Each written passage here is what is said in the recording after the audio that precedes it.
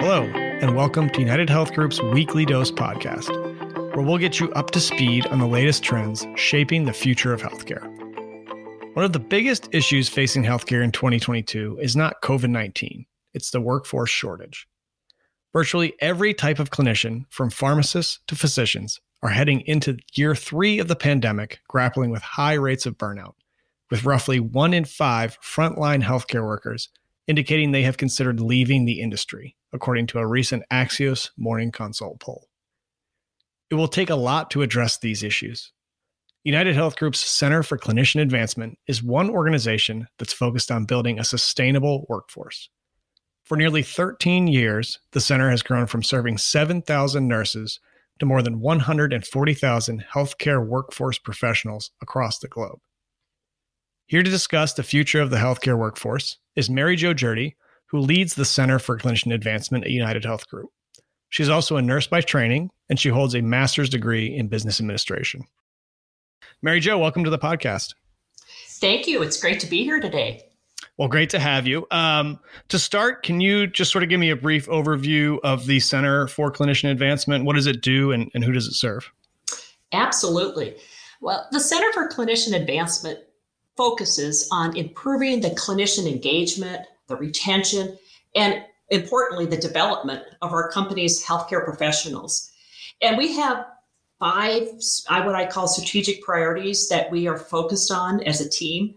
One is obviously that learning and development, where we're going to collaborate across the enterprise to promote and support the learning and the opportunities for development for our clinicians. And along that lines, we have several mentoring programs for our clinicians. Another strategy is focused on enhancing the healthcare workforce of the future. And a lot of work goes into this next generation of clinicians and the talent that we have and the leadership that we desperately need. And importantly, is a strategy that we focus on is clinician burnout and improving the clinician experience that they have and bringing joy back into their practice.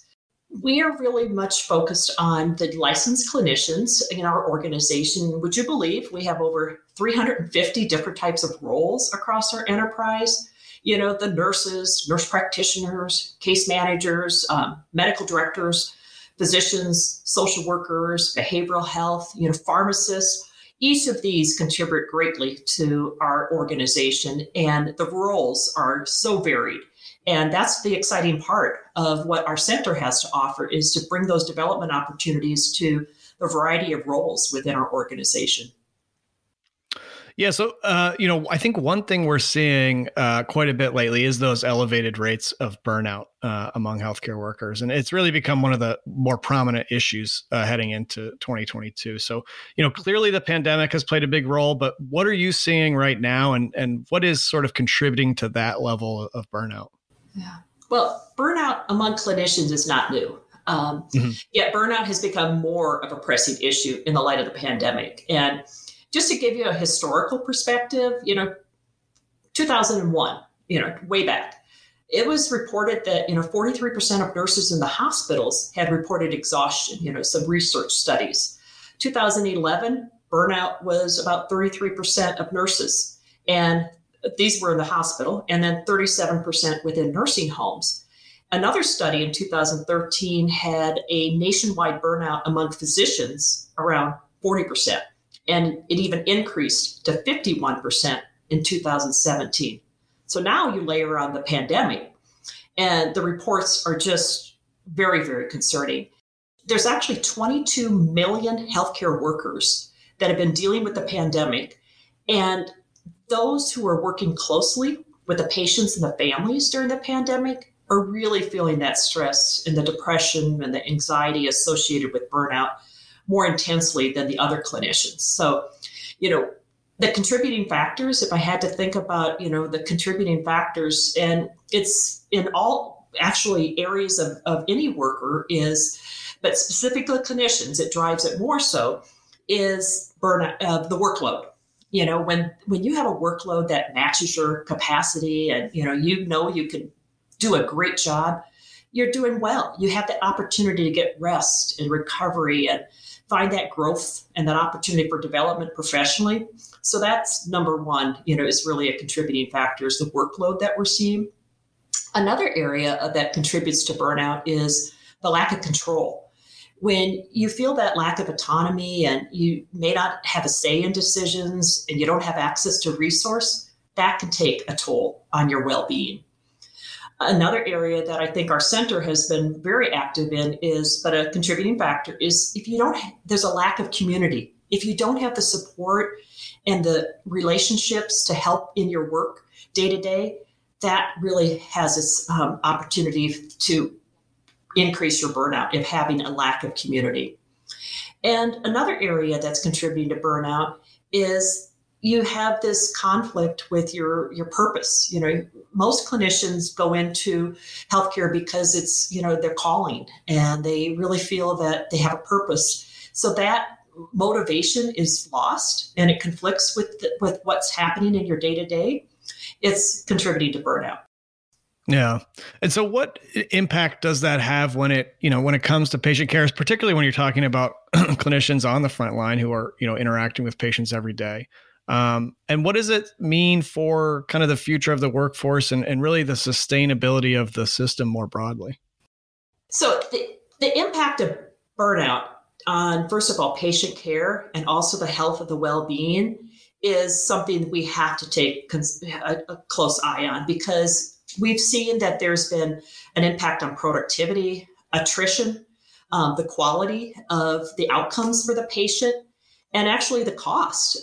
There's numbers that came from Forbes just recently in 2019 that burnout costs between $125 billion to $190 billion every year in healthcare cost.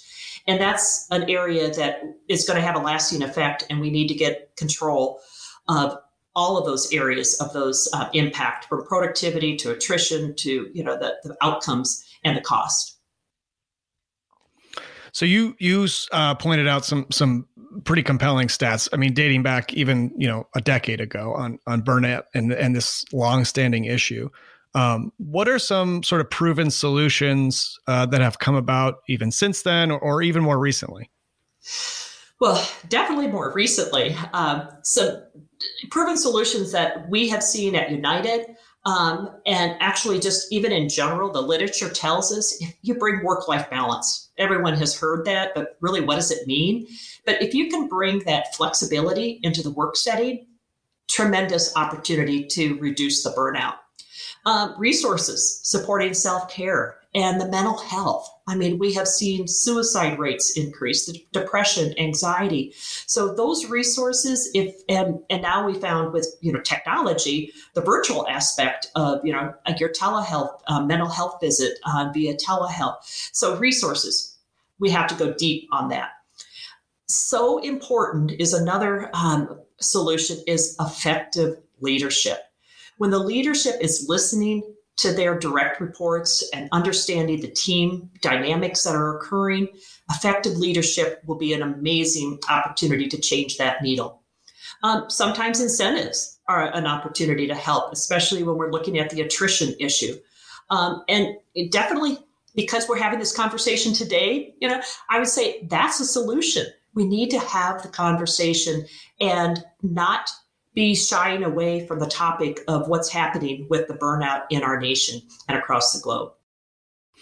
Yeah, I mean, I'm curious. I think, certainly we've seen a ton of attention on this issue recently, and particularly in the last 2 years, potentially, more so than previously. Do you think that helps bring more awareness to some of these resources? I mean, you mentioned mental health resources, and while I'm sure those were available previously, I mean, certainly this sort of highlights the importance of those. Yeah.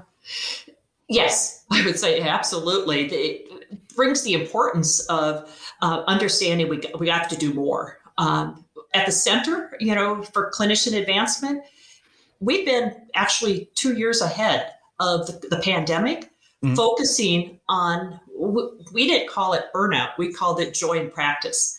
And we were shaping a strategy in a pilot mode back in 2019 with Optum and United Healthcare. And it wasn't in 2020, we just kind of put the gas on and we really expanded across the organization with what we call this kind of co-creation approach, where our premise is really founded on the belief that if we can focus on developing joy and that fulfillment and well-being, as opposed to the absence of it, it really frames up that conversation differently, and it puts you in a position of strength instead of addressing the weakness. So 2 years, we've learned a lot. We've been able to develop some solutions and some offerings with our initiative. And because we found very clearly, because when we did this co-creation with the businesses, the clinicians told us we need an individualized path for their professional fulfillment and where they're feeling the joy. And so that's where some of our initiatives came forward. So what have you learned in those 2 years since launching that and sort of rolling that out more broadly? Well, what we've learned is our programs need to be flexible. They need to be offering solutions at the individual level.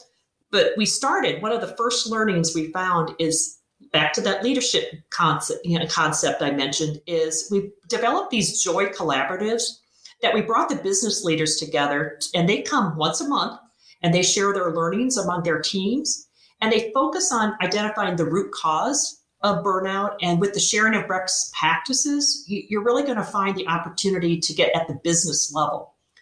And then what we developed was this interactive joy roadmap.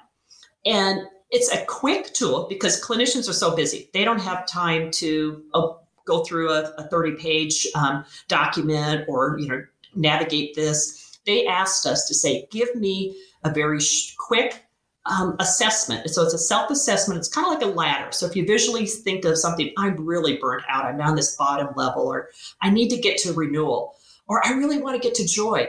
Well, how can I work on this particular moment? I feel isolated today. And so on this ladder are various, word choices, and the individual can do a self-assessment of kind of where they feel they are on that joy for that day.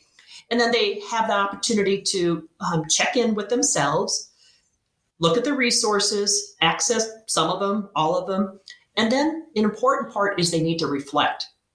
They need to understand that, how now, what will I do with this opportunity? That has been amazingly a resource that has been so well received.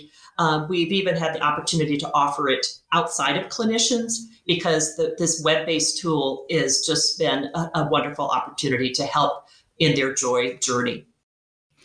So again, we've talked about, a longstanding issue with burnout among healthcare workforce, and so many years to sort of address this. But what are you sort of most optimistic about regarding not just burnout, but the future of the clinician workforce?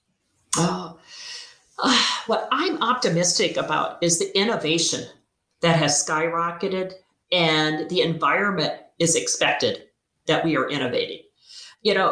I've been in nursing many years, decades and decades, but I would have not thought I've been an innovator. What I see is because of COVID, everyone is contributing to solutions and wanting to make an impact and bring their value forward. And so it's just not for researchers anymore. Everyone contributes to innovation. So I'm so optimistic on that. I'm also, when I think about the dedicated leaders who are focusing on bringing this distinctive workforce forward and transforming, amazing things are going to happen. And I see the commitment from our organization and our leaders to mitigate burnout. Everyone is coming together in coalitions, in collaboration. And that's, I think, just so exciting. It's also, when I step back, I think about this ripple effect of innovation, the ripple effect of people wanting to contribute and to solve the issues that we have.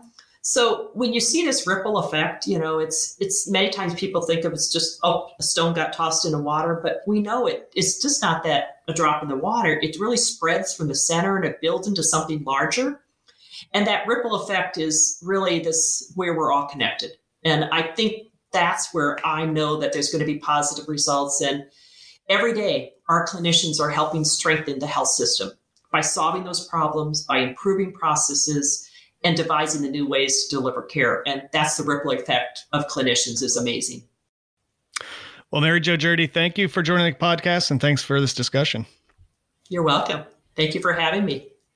That's it for this week's episode of United Health Group's Weekly Dose podcast. Don't forget to subscribe on Apple and Spotify.